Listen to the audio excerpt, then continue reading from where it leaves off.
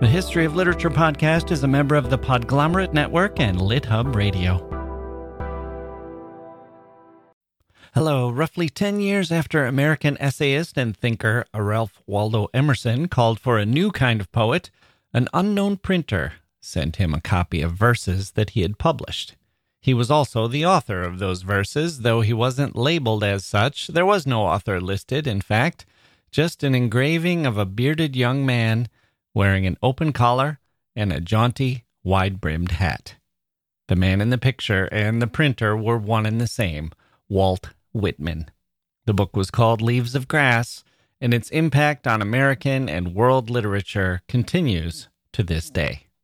But its first impact, or one of its first, was on Emerson, who was excited by what he read. We'll look at Walt Whitman as a young man, as the author of these poems, with an eye toward Emerson's response to them, today on the History of Literature.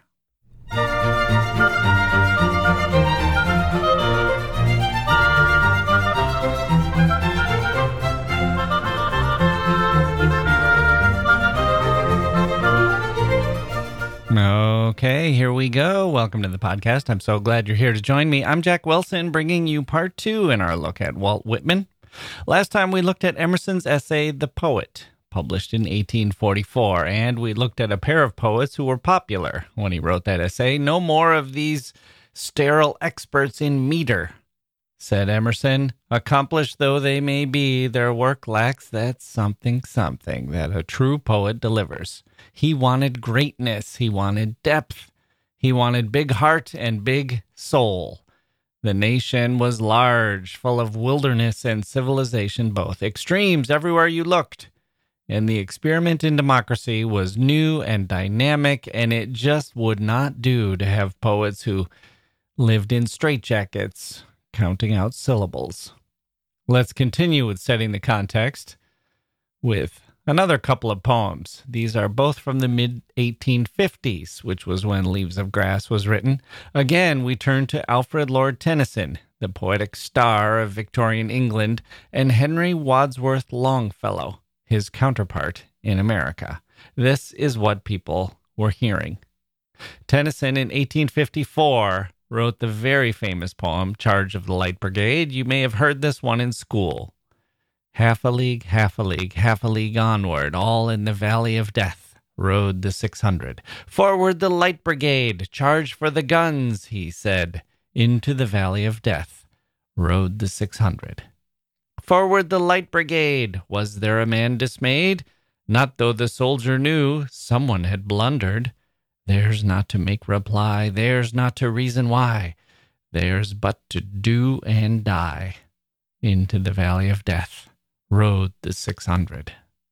And so it goes. I think that's enough to give you a taste of it. Into the valley of death rode the 600. It's about the Crimean War, the bravery of soldiers who were following bad orders without questioning them. It's not a bad poem. In fact, you could call it a very good one on many levels. It rattles on, technically, marches forward, one might say, or gallops along. Certainly all that reflects its subject nicely. And it's a little jingoistic, perhaps, a little simple in its approach. It's not exactly subtle, but its topic is not exactly a cliche either. You can even squeeze some pathos out of it. That's what's coming from England in those days. A very popular and well-regarded poem. In America, meanwhile, Henry Wadsworth Longfellow is doing something similar. We heard The Skeleton in Armor last time, which is about a Viking skeleton. Could have taken place in Europe, had very little to do with America. He has since turned his sights onto America, but he's still in the same metrical vice as Tennyson. Instead of galloping horses, we get something closer to an Indian or Native American chant. This is an epic poem by Longfellow called The Song of Hiawatha. It came out in 1855, the same year as Leaves of Grass, and it starts like this. On the shores of Gitche-Gumee of the shining Big Sea water stood Nokomis, the old woman, pointing with her finger westward, or the water pointing westward to the purple clouds of sunset. Fiercely the red sun descending burned his way along the heavens, set the sky on fire behind him, as war parties, when retreating, burn the prairies on their war trail. And the moon, the night sun eastward, suddenly starting from his ambush, followed fast those bloody footprints, followed in that fiery war trail, with its glare upon his features. And Nokomis, the old woman, pointing with her finger westward, spake these words to Hiawatha: Yonder dwells the great pearl feather, Megasagwan, the magician, Manito of wealth and wampum, guarded by his fiery serpents, guarded by the black pitch water. You can see his fiery serpents, the Kennebec, the great serpents, coiling, playing in the water. You can see the black pitch water stretching far away beyond them to the purple clouds of sunset. He it was who slew my father by his wicked wiles and cunning, when he from the moon descended, when he came on earth to seek me.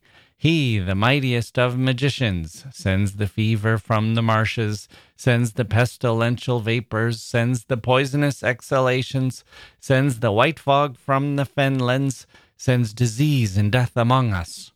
Take your bow, O Hiawatha, take your arrows, jasper-headed, take your war club, Pugawagun, and your mittens, Minjakuan, and your birch canoe for sailing, and the oil of Mishinama, so to smear its sides, that swiftly you may pass the black pitch water.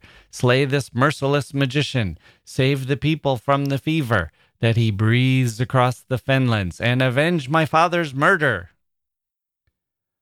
Wow. You hear how that strolls along, or maybe, what's the right verb here? Marches, drum beats, in trochaic tetrameter. No one talks like this. Of course, you can imagine Longfellow at his desk, counting out the syllables, searching for the right word that will scan just right and fit that drum-like pattern. Again, it's a job well done.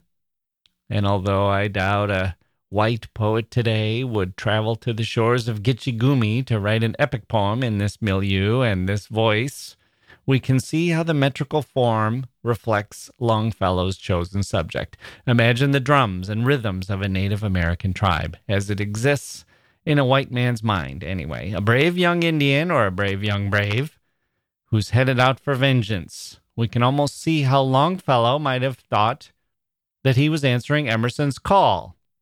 He based this poem on some conversations he had, some things he was learning from Native Americans.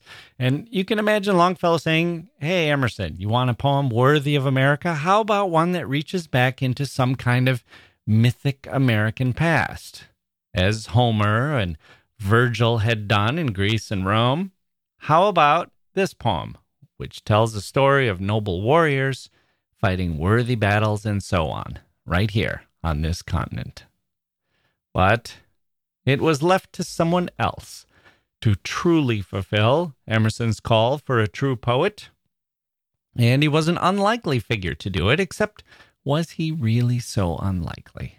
Longfellow was a descendant of several Mayflower pilgrims. His father was distinguished, a lawyer. One of his grandfathers had been an American Revolutionary War general and a member of Congress, Henry Wadsworth Longfellow. He himself was extremely well educated. He learned Latin at a young age, and eventually he became a professor. He attended Bowdoin College and was a lifelong friend of Nathaniel Hawthorne's. We can do an episode on Longfellow. He was passionate about literature and believed in it as being his destiny. But let's see what Walt Whitman was doing instead. This is a good contrast. As we mentioned last time, Whitman was not nearly so well pedigreed. He was the son of a carpenter, and he too wanted to devote his life to literature, or at least he did after he read Emerson's essay, The Poet. He was about 12 years younger than Longfellow. While Longfellow was writing poems like The Skeleton in Armor and The Song of Hiawatha, Whitman was finding work as a printer and a hack writer and a teacher. None of this was performed with the silver spoon that Longfellow had been born with. Whitman was finding that he was as much an outsider as an insider. When he taught, he was run out of town. The rumor later ran that he had been tarred and feathered. Let's take a quick break and dive into the life of Walt Whitman in the 1840s after this.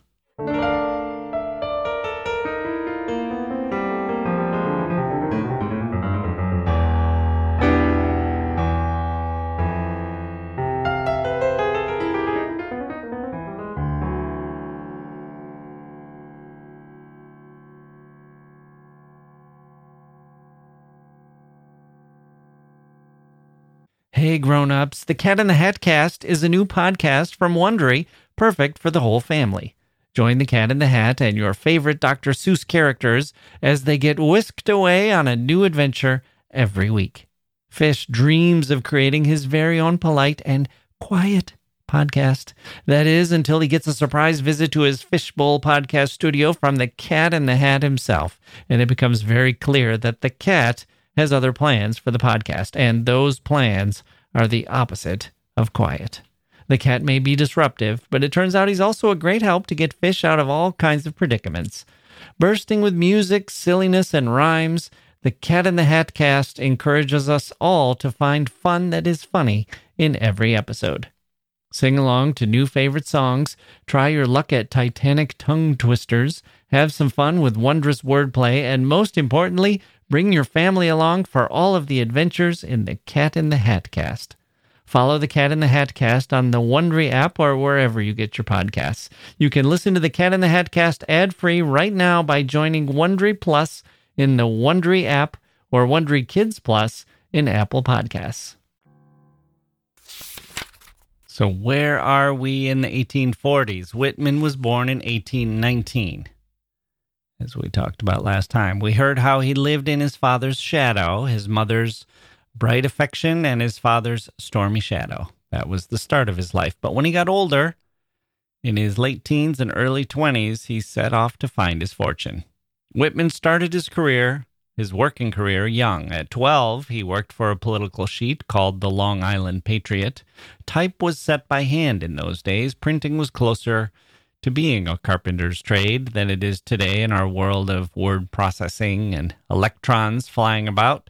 You worked with words, yes, but you also worked with ink. You worked with paper. You built the words letter by letter. You worked with your hands. It was a painstaking process, but it was satisfying too, and it was skilled. Whitman moved to the Brooklyn Star and kept working, becoming what was called a journeyman printer, and indeed all of this would be helpful when Whitman eventually self-published Leaves of Grass in 1855 and put out all of its future renditions as well. He could control how it looked, what it said, the frontispiece, the covers, and so on. Even when he became too frail to carry out the final version of Leaves of Grass, he had his friend work on it. Printing was for him, quote, the craft preservative of all crafts, end quote. And it was a way to earn a living, even before he was successful with his poetry. He was good at printing and editing, and he liked doing it, printmaking, as he called it. I like the making of books, he said. Sometimes I think I like that even better than writing them. But even as a young man, he had a desire to create the content as well as just put the content of other people, other writers, into print. He also tried writing editorials and fiction. He wrote some stories in these early years. We're in the early 1840s now, with titles like Death in the Schoolroom and Wild Frank's Return. In 1842, he published a novel which was called Franklin Evans, or The Inebriate. It was a temperance novel warning about the dangers of drinking alcohol. He was hugely embarrassed by it later in life. Rot, he called it. Damned rot. Rot of the worst sort. A critic called it, quote, inept as a temperance plea and worthless as fiction, end quote. One gets the sense that Whitman was trying to play the game, trying to write for money, aware of what was supposed to be done, but not really into it. He had a journalist's eye and an efficient and effective and accomplished or professional-seeming prose style, but there's no great zeal for the project. It feels forced, especially when we compare it with Whitman's poetry, which we soon would see. He started a second temperance novel called The Madman but seems to have given it up after writing one chapter. Here's a sign that things aren't going so well. He said in the introduction to Franklin Evans that, quote, "This is not written for the critics, but for the people," end quote. You don't really put that in unless you know that it's not very good, right? There's no real need to apologize or defend yourself if you feel confident about what you're putting out. Whitman also wrote a serialized novel in 1852 called Jack Engle, which is a sort of Dickensian story of rags to riches set in New York City, though, rather than London. Characters are named Covert, Wigglesworth, Smythe, and Jack Engle, a la Dickens. There are boarding houses and churches. It covers the law. It covers crime. And interestingly, the book was lost for 160 years. It was published in 2017. I haven't read it, but apparently it's fun, rollicking, creative, twisty, and bizarre, according to the scholar who located it. Even so, I think it's safe to say that it's mostly important for us for what it tells us about Whitman's poetry. That's how critics have treated the novel Jack Engle anyway. They don't say, oh, look, here's the new David Copperfield. They say, well, here's what one of the world's great poets did when he tried to write a David Copperfield. What seedlings in there do we see? What harbingers of what was to come? Sometimes prose has more transparency into themes and attitudes than poetry. Ideas that might be hidden behind symbols or abbreviated phrasings are stated in plain view and in plain language. But also, it's just kind of nice to spend more time with someone who has an interesting way of looking at the world. A good observer who cares for the power of words. Philip Larkin's novels are a bit like that. Whitman wrote some other books after Leaves of Grass, which we'll get to when it's time for those. For now, we have to steam toward 1855 and Leaves of Grass, but let's not forget a trip that Whitman took, and biographers often do forget. This guy, Whitman, who spent most of his life in the New York City area with a very famous stint in Washington, D.C. as a nurse during the Civil War, being the one real departure from New York City. This man took a trip, speaking of steaming, he took a trip in his late 20s to New Orleans, where there were lots of steamboats in the ports. New Orleans, then as now, one of the most unusual American cities. If you had to pick a city that was like New York, you might say Boston and Philadelphia, especially in those days. And today you'd have D.C. and Baltimore. Well, Baltimore was kind of like New York in those days too. And if you had to pick a city that was like Cleveland, you might find Milwaukee or Chicago or Detroit. There are always some comparables, right? It seems. But for a handful, there just aren't. I don't know what you say about San Francisco. Is there anywhere else that's quite like it? But the hardest comparable, in my opinion, of all the American cities is New Orleans. There's nothing like it. It stands apart. And it's a place where people stand apart. And I just realized that we forgot to mention Whitman's work as a teacher in 1840, which was 8 years before his trip to New Orleans. So, well, let's stick with New Orleans. We'll circle back to that, the teaching gig, after we take our trip to New Orleans. Whitman was in New Orleans for 3 months, February to May of 1848, working as a newspaperman for the New Orleans Crescent, which was new at the time. New Orleans was even wilder than it is today. Pirates, gold hunters, thieves, and that Creole society of Spain and France mingling together, and lots of riffraff from all over the world pouring in. Whitman loved the coffee. This is the best cup of coffee I've ever had, he said. He enjoyed more than that, as we will see. New Orleans had only been part of the United States for about 40 years at this point, which was the date of the Louisiana Purchase. It had been full of battles and festivals since then, and when Whitman was there, it was teeming with soldiers and theaters and gaming houses and brothels and parades. It was also the heart of the slave trade, if you can call such a thing. a heart, a blackened, pumping thing anyway, a heartless heart. And a journalist later said, quote, "Every race that the world boasts is here in New Orleans, and a good many races that are nowhere else," end quote. Whitman went with his 14-year-old brother, Jeff, a 2,400-mile journey from New York City by train, coach, and boat. Remember that Whitman had not really been far from New York at this point, and this was him seeing America for the first time.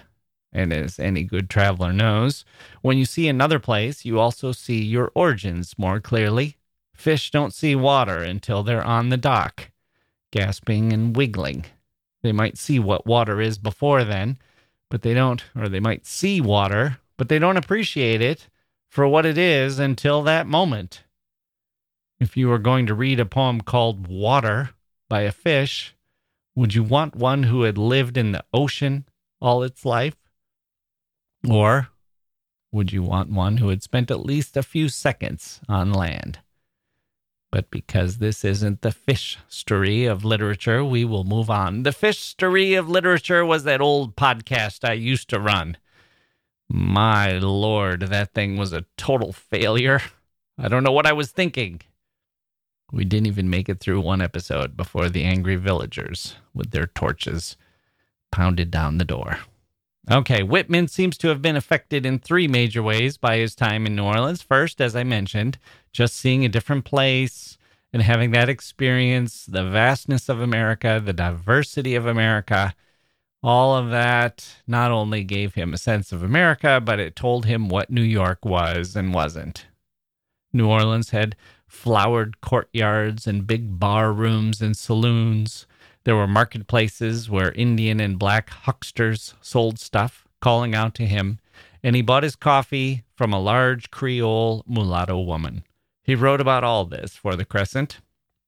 He went to the lavish opera house and the cathedral lit by candles and the festivals that were going on and people from everywhere mingling about all together. And when he came to write The Leaves of Grass, in which he catalogs a kind of urban democracy, we can think of New Orleans as being as reflective, if not more, of what he's talking about, more even so than Brooklyn and New York.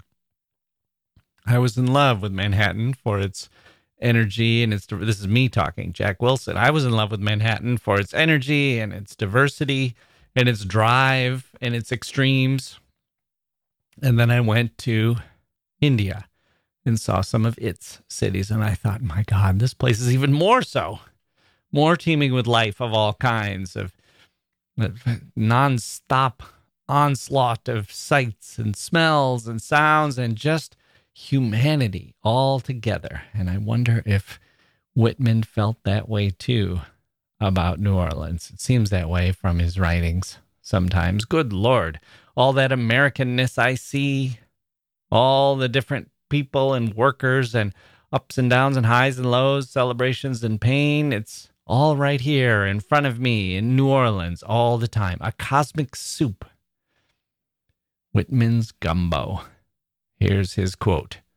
"I used to wander a midday hour or two now and then on the crowded and bustling levees on the banks of the river, the diagonally wedged-in boats, the stevedores, the piles of cotton and other merchandise, the carts, mules, afforded never-ending studies and sights to me. I made acquaintances among the captains, boatmen, and other characters, and often had long talks with them, sometimes finding a real rough diamond among my chance encounters," end quote. He also had, let's just say it, he may have had a kind of sexual awakening in New Orleans.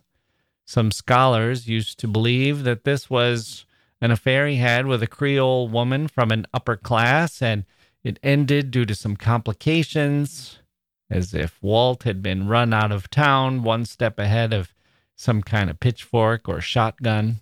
That rumor has mostly been rejected now.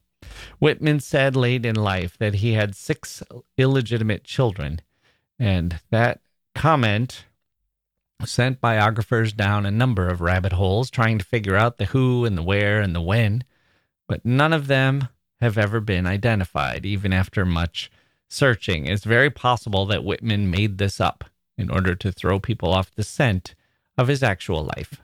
We don't know for sure. Another idea, more rooted in some drafts of his poetry, is that when he was in New Orleans, he fell in love with a man.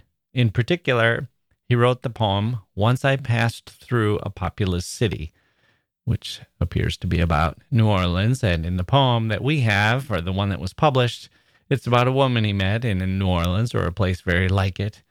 And we know from early drafts of the poem that the inspiration was actually a male lover. We might as well go back to the story of his teaching at this point. There's some parallels here. This is another long-standing rumor that hasn't been confirmed. Whitman himself only attended school until he was 11. At 17, he started work as a teacher. He tried to develop his own methods of teaching. He liked to ask more questions of the students rather than the teaching method of the day, which was to hammer textbook lessons home through forcing the students to memorize a lot of things and using heavy-handed discipline in order to try to improve and shape that memorization. Whitman respected his students, and he began to respect the role of teachers, one of the noblest positions on earth, he said. He believed in secular education and was strongly in favor of abolishing all corporal punishment in the classroom. He once wrote a story, I think I mentioned it earlier, called Death in the Schoolroom, a Fact. It's in parentheses, which set forth his views. He also kind of hated teaching a lot of the time. He bounced around to something like a dozen different schools. It was not really the profession for him. In 1840, he wrote a letter to a friend that said, quote, I am sick of wearing away by inches and spending the fairest portion of my little span of life here in this nest of bears, this forsaken of all God's creation, among clowns and country bumpkins, flatheads, and coarse brown-faced girls, dirty, ill-favored young brats, with squalling throats and crude manners, and bog trotters with all the disgusting conceit of ignorance and vulgarity. It is enough to make the fountains of goodwill dry up in our hearts, to wither all gentle and loving dispositions, when we are forced to descend and be as one among the grossest, most low-minded of the human race. Life is a dreary road at the best, and I am just at this time in one of the most stony, rough, desert, hilly, and heart-sickening parts of the journey. End quote. He also added, send me something funny, for I'm getting to be a miserable kind of a dog. End quote. One guesses he was grading papers at the time. I think a lot of professors will know what I mean by that. It's quite a letter coming from someone who would later celebrate the common man and democracy, but I don't see that as such a contradiction. The cataloging, the observations, all of that is similar to his style. If you're happy in life, you see all this around you and you celebrate it. If you're miserable, as teachers often are after a hard day's work in a classroom with some ungrateful young minds that they're molding, if that's where you are, you catalog the same kinds of things, but with the attitude and stance of a Travis Bickle.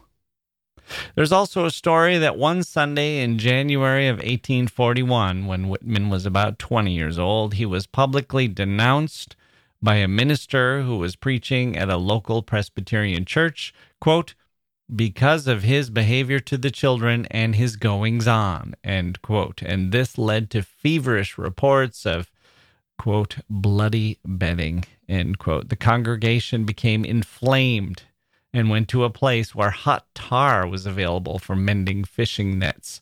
They took the tar and hunted down Whitman. This is how the story goes. They took the tar and hunted down Whitman at the home of one of the victims, that's in quotes as well, a boy named Giles, and Whitman fled to a nearby home where he sought refuge in an attic. The townspeople, however, were eager to find him. They found him hiding under some mattresses. They grabbed him, plastered his hair and clothing with tar and feathers, and tried to run him out of town on a rail. But, as the story goes, he was rescued by a woman named Aunt Lena and taken to a doctor's home and nursed back to health, not appearing in public for a month.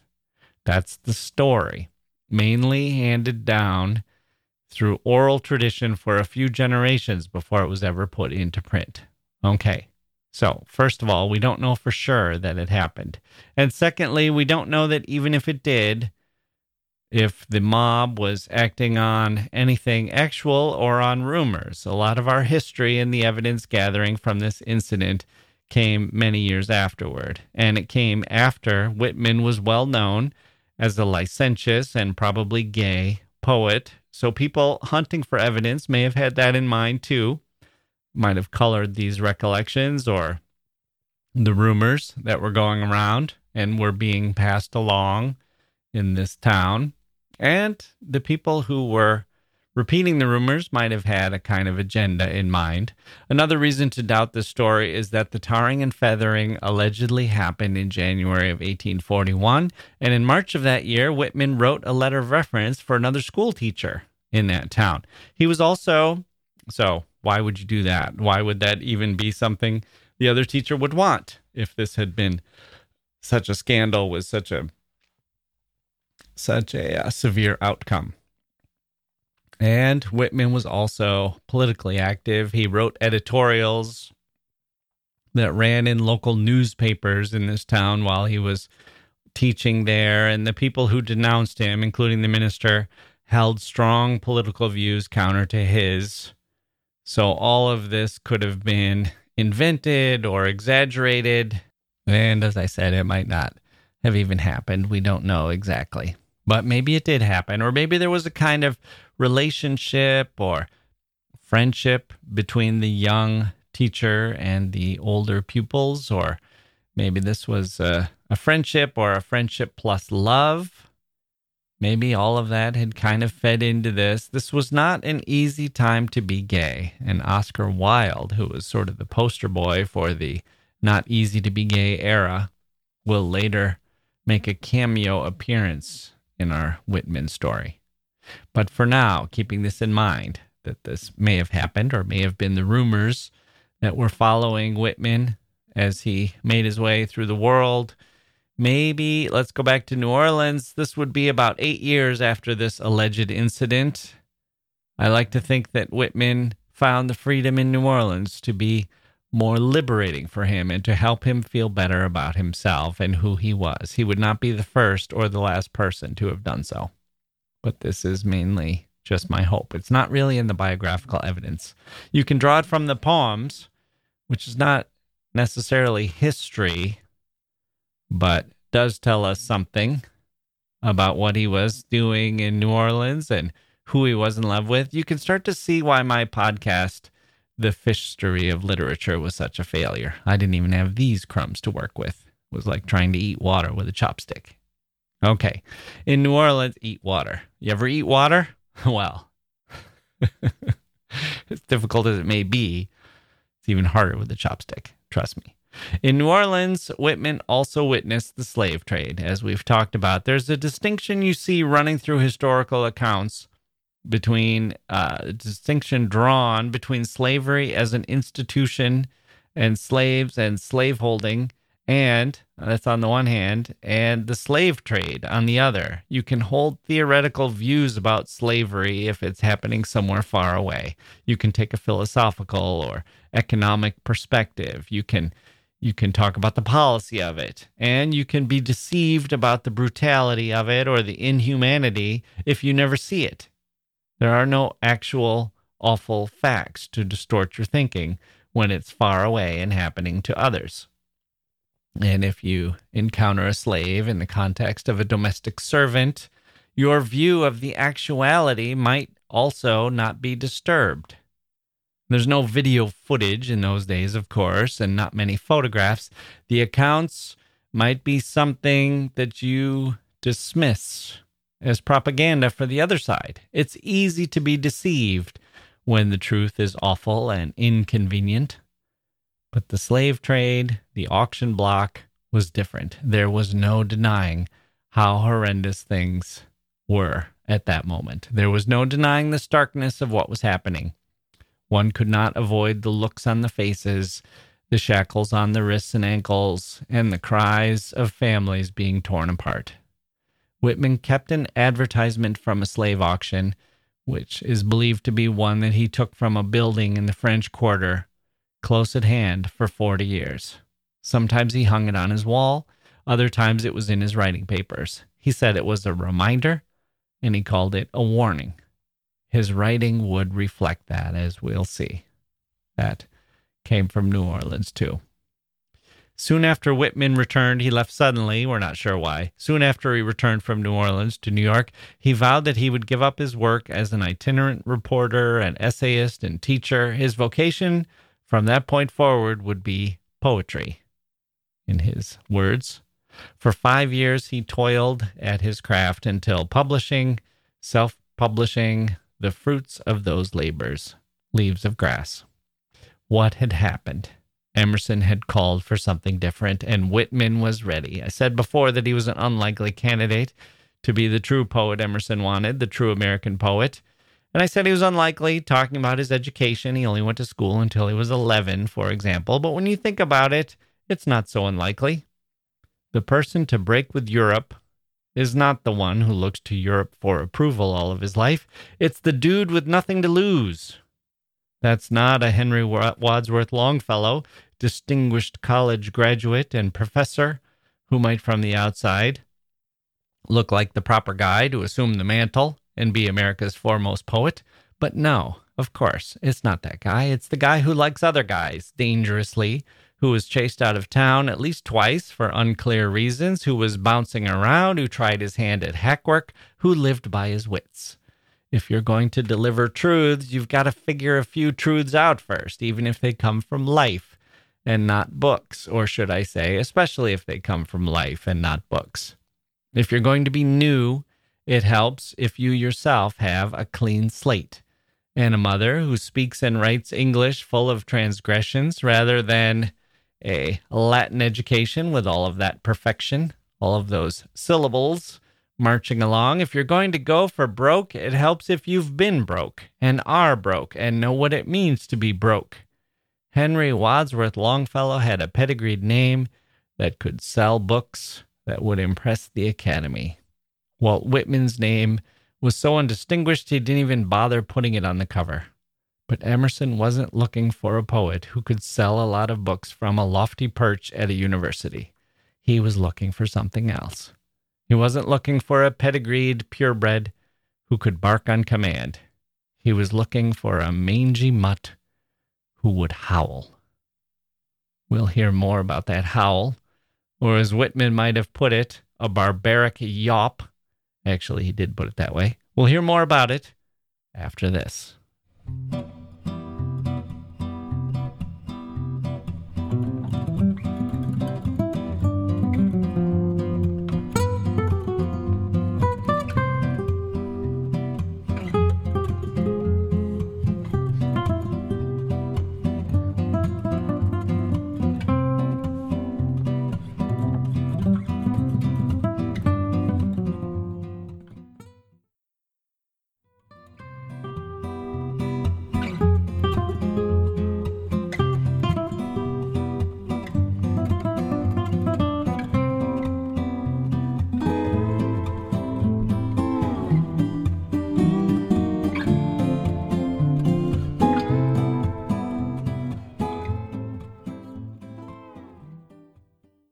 Whitman began writing the poems in Leaves of Grass sometime in the late 1840s. The bulk of the first edition was written between 1850 and 1855. 12 poems were in that first edition.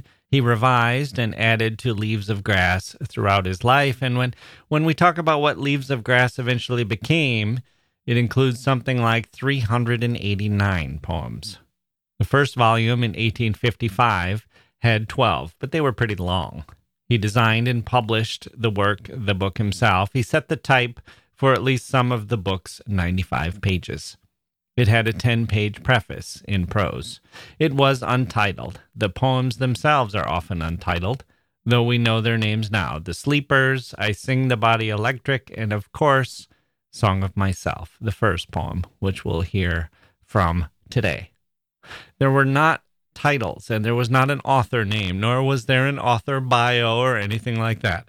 In lieu of that was a picture of Whitman, an engraving that had been made from a daguerreotype that had been made of Whitman a year before.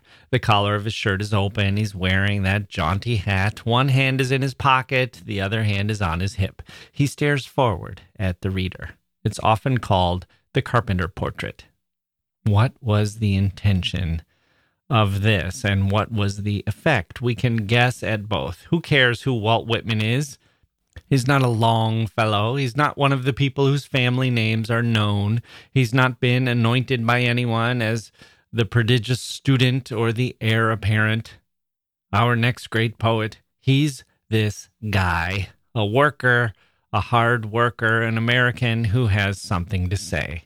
He'll talk about himself and what he sees, and because he's an American, what he sees and feels are part of the nation. That's Whitman's project. All of this between a pair of green covers. Cloth for about 200 copies. Cheaper stuff for the other 600 or so. 1. This is Song of Myself. 1. I celebrate myself, and what I assume you shall assume, for every atom belonging to me as good belongs to you. I loaf and invite my soul. I lean and loaf at my ease, observing a spear of summer grass. Houses and rooms are full of perfumes. The shelves are crowded with perfumes. I breathe the fragrance myself and know it and like it. The distillation would intoxicate me also, but I shall not let it. The atmosphere is not a perfume. It has no taste of the distillation. It is odorless. It is for my mouth forever. I am in love with it. I will go to the bank by the wood and become undisguised and naked. I am mad for it to be in contact with me. 2. The smoke of my own breath. Echoes, ripples, buzzed whispers, love root, silk thread, crotch and vine, my respiration and inspiration, the beating of my heart, the passing of blood and air through my lungs, the sniff of green leaves and dry leaves, and of the shore and dark-colored sea rocks, and of hay in the barn, the sound of the belched words of my voice, words loosed to the eddies of the wind. A few light kisses, a few embraces, a reaching around of arms, the play of shine and shade on the trees as the supple boughs wag. The delight alone, or in the rush of the streets, or along the fields and hillsides, the feeling of health, the full noon trill, the song of me rising from bed and meeting the sun. Have you reckoned 1,000 acres much? Have you reckoned the earth much? Have you practiced so long to learn to read? Have you felt so proud to get at the meaning of poems? Stop this day and night with me, and you shall possess the origin of all poems. You shall possess the good of the earth and sun. There are millions of suns left. You shall no longer take things at second or third hand, nor look through the eyes of the dead, nor feed on the specters in books. You shall not look through my eyes either, nor take things from me. You shall listen to all sides and filter them from yourself. 3. I have heard what the talkers were talking, the talk of the beginning and the end, but I do not talk of the beginning or the end. There was never any more inception than there is now, nor any more youth or age than there is now, and will never be any more perfection than there is now, nor any more heaven or hell than there is now. Urge and urge and urge, always the procreant urge of the world. Out of the dimness opposite equals advance, always substance and increase, always sex, always a knit of identity, always distinction, always a breed of life. To elaborate is no avail. Learned and unlearned feel that it is so. Sure as the most certain sure, plumb in the uprights, well entreated, braced in the beams, stout as a horse, affectionate, haughty, electrical. I and this mystery, here we stand. Clear and sweet is my soul, and clear and sweet is all that is not my soul. Lack one lacks both, and the unseen is proved by the seen, till that becomes unseen and receives proof in its turn, showing the best and dividing it from the worst. Age vexes age, knowing the perfect fitness and equanimity of things. While they discuss, I am silent and go bathe and admire myself. Welcome is every organ and attribute of me, and of any man hearty and clean. Not an inch nor a particle of an inch is vile, and none shall be less familiar than the rest. I am satisfied.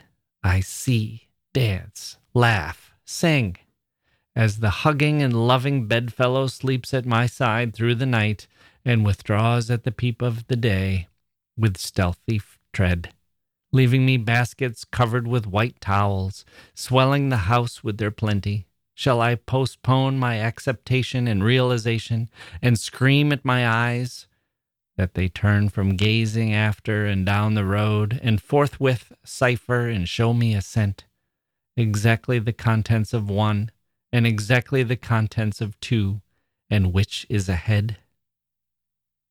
Those are the first 3 sections of Song of Myself. There are 52 sections in the poem, one for each week of the year. You can hear the voice of a prophet, a mad prophet, or maybe not mad, but sensitive, alert, attuned to nature, shifty, attuned to nature, oneself, attuned to life. Someone who wants to vacuum in all thoughts and wants to be big and small, but big. That's the best part of the Whitman-esque voice, how universe-affirming it all is. In a famous passage, he talks about this size. He says, I am large, I contain multitudes. That's coming at the end. We'll hear that when we read the final 3 passages. But let's just talk about this journey first. He's bringing the reader along, of course. This is a journey being taken together. The speaker leaves the creeds and the schools behind. He heads out to the woods to become undisguised and naked. What a great phrase.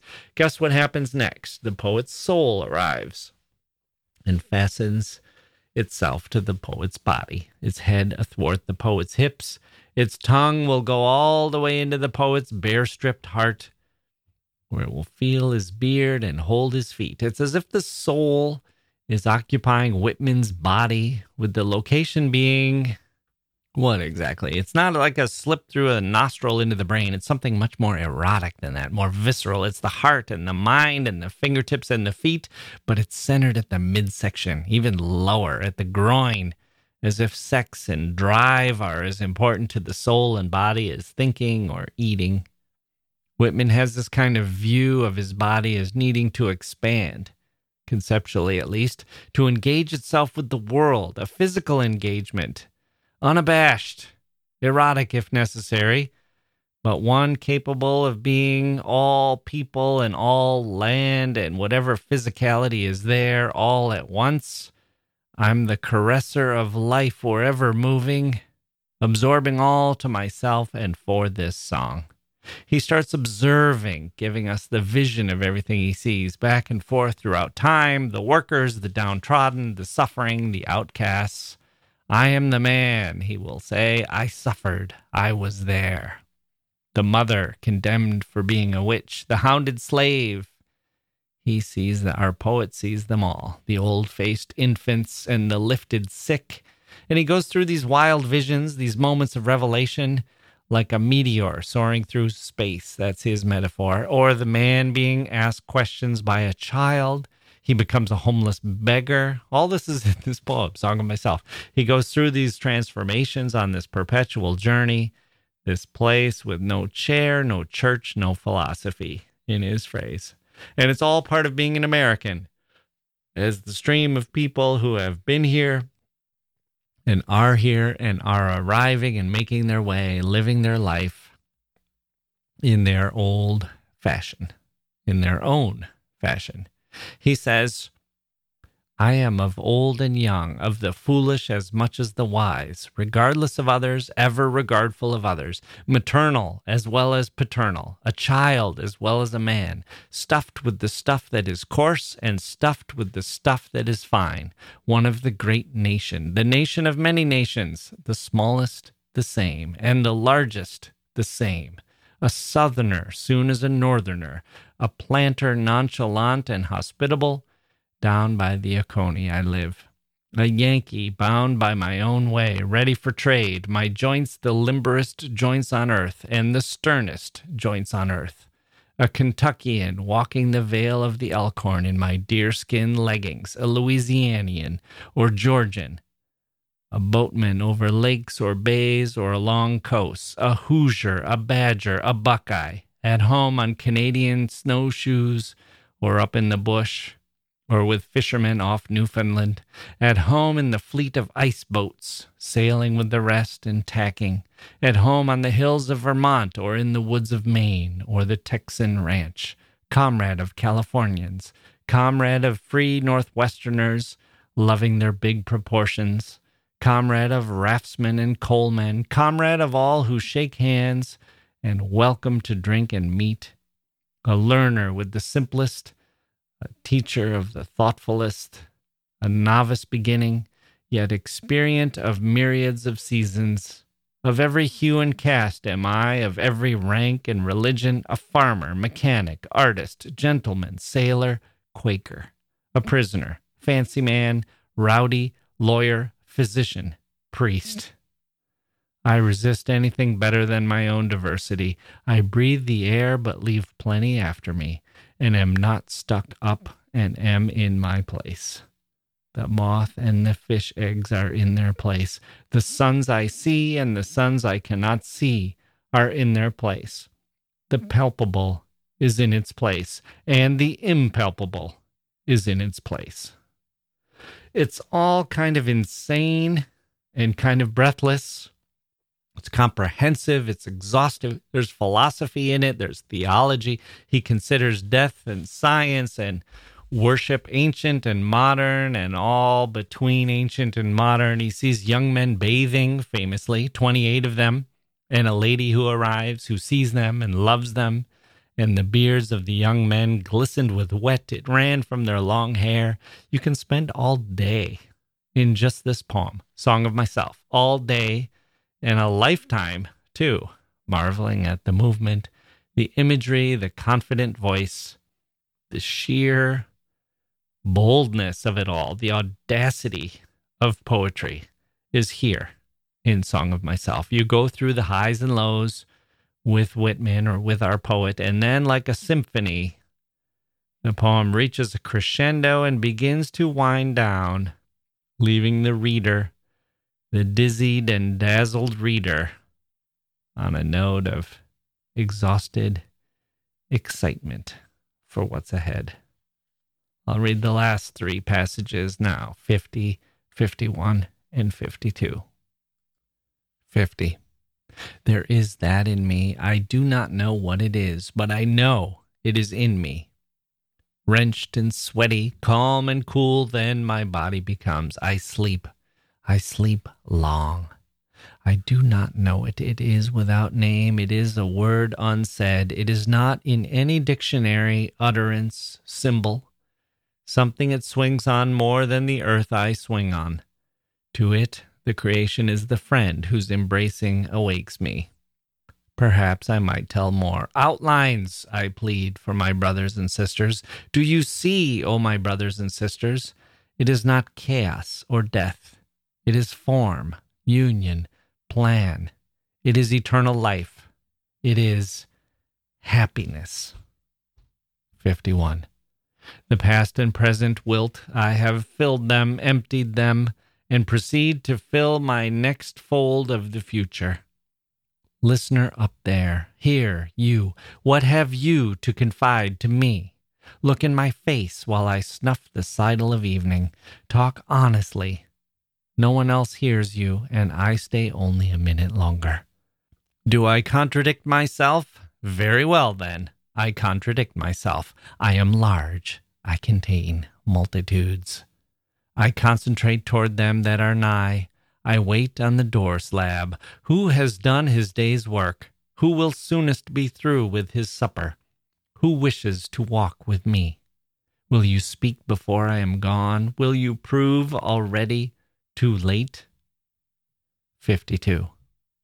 The spotted hawk swoops by and accuses me. He complains of my gab and my loitering. I, too, am not a bit tamed. I, too, am untranslatable. I sound my barbaric yawp over the roofs of the world. The last scud of day holds back for me. It flings my likeness after the rest, and true as any on the shadowed wilds, it coaxes me to the vapor and the dusk. I depart as air. I shake my white locks at the runaway sun. I effuse my flesh in eddies and drift it in lacy jags. I bequeath myself to the dirt, to grow from the grass I love. If you want me again, look for me under your boot soles. You will hardly know who I am or what I mean, but I shall be good health to you nevertheless, and filter and fiber your blood. Failing to fetch me at first, keep encouraged.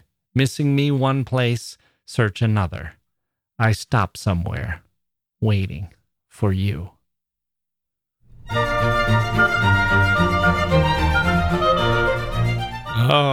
Oh boy, waiting for you. For us, for all of us. How will the us respond? Well, that's going to do it for part 2 of our look at Walt Whitman. When we do part 3, we will hear how the us responded, starting with Ralph Waldo Emerson. We'll hear about the self-help book Whitman wrote, Manly Health and Training. Then we'll hear about his themes of the body and democracy. Lots more to unpack there, and we'll go with him to the Civil War in Washington, D.C., where he found the soldiers in this new country of his, the soldiers who were suddenly divided, casualties of an embittered nation being torn apart. We'll hear much more of Whitman's poetry, including some of the shorter works. Some of those I quite love. And we've only covered one of his 6 major poems yet. We have 5 more to go. Lots more Whitman coming up, along with Christina Rossetti. My goodness, have you ever read Goblin Market? Oh, that's good stuff. So there we have it. I can't believe I confessed that all about that woeful early podcast of mine, the fishstery of literature. It's such an embarrassment now. What a horrendous low point of my career. It did not do well, suffice it to say. It was the only podcast that I know of that has ever received negative downloads. More people put it back than actually downloaded it. Got more uploads than downloads. That's how badly people hated it. It was awful. I had a few advertisers, city aquariums mostly, and also some seafood restaurants, and I ended up owing them money. I never thought the negative download was possible. I've heard it caught the folks at Apple and Spotify off guard too.